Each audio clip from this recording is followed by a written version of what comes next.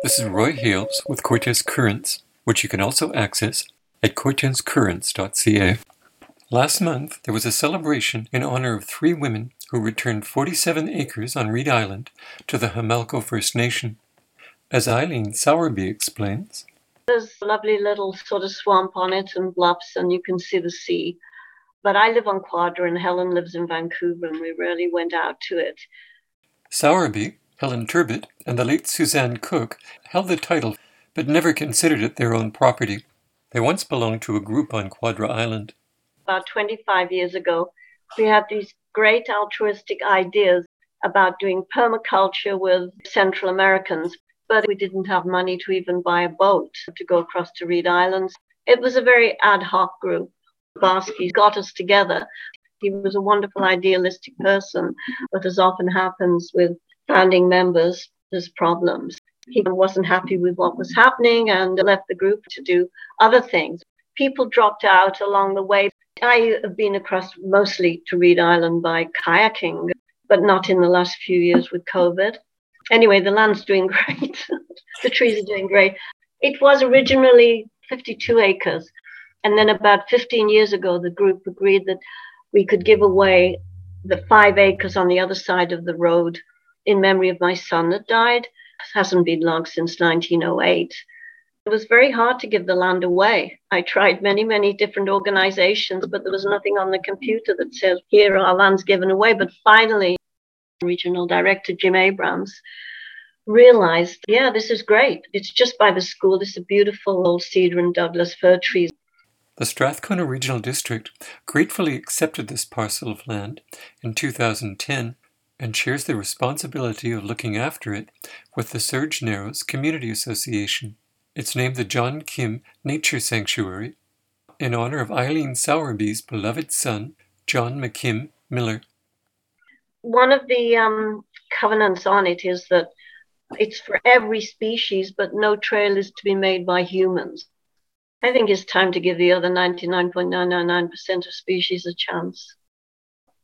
It's got Nature Trust involved as well because everybody has a price to sell things. So hopefully that is in perpetuity. And they held on to the largest parcel of land. All the land on the other side of 47 acres, which was mostly clear-cut log in the early 50s.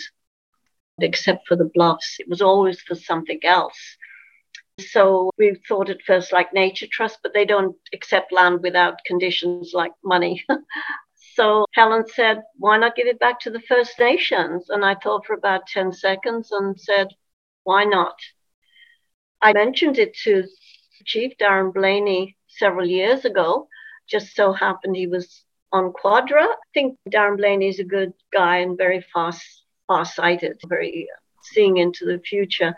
We had this wonderful woman, Sue Hanley, who was our go-between. She was just incredible. It would not have happened without her. So it took about 2 years, and we have a very strong tree covenant, a covenant not for commercial reasons. We've still got use of the land till we die, and the chief sees it more as a healing center, a spiritual area for the people. It's just up from Surge Narrows. It's just a few minutes away. We had our ceremony on May the 12th at the Jamalco Center in Campbell River. Helen was there, myself, and then Daniel Cook, who's the brother of Suzanne. Suzanne was our youngest member who sadly died in the mid-50s from cancer 2 years ago. When she was dying, she agreed with going back to the First Nations. The Jamalco First Nation honored the former Reed Island property owners with a special blanket ceremony in which the chief and council also gifted them with cedar hats woven by Seashelt Nation member Shai Waters. Chief Darren Blaney said, quote, Jamalco First Nation is proud to see the return of a portion of our territory on Reed Island. We're grateful to have worked with Eileen and Helen through this process and are excited to work with our community to explore opportunities for cultural, recreational, and spiritual uses of the land, unquote.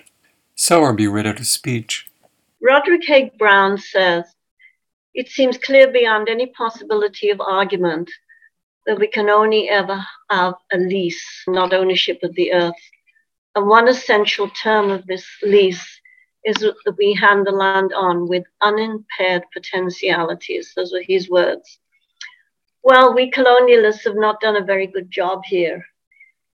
In our arrogance, we have clear-cut natural forests and still clear-cut them, saying it's in the name of efficiency when really it's in the name of greed, institutionalized greed, even in spite of climate change. So our small group decided to hand the land back, to return the land to those who have had tenure for thousands and thousands of years. And I thank Helen and I thank Danielle for honoring Suzanne's wishes in doing this. So that's it.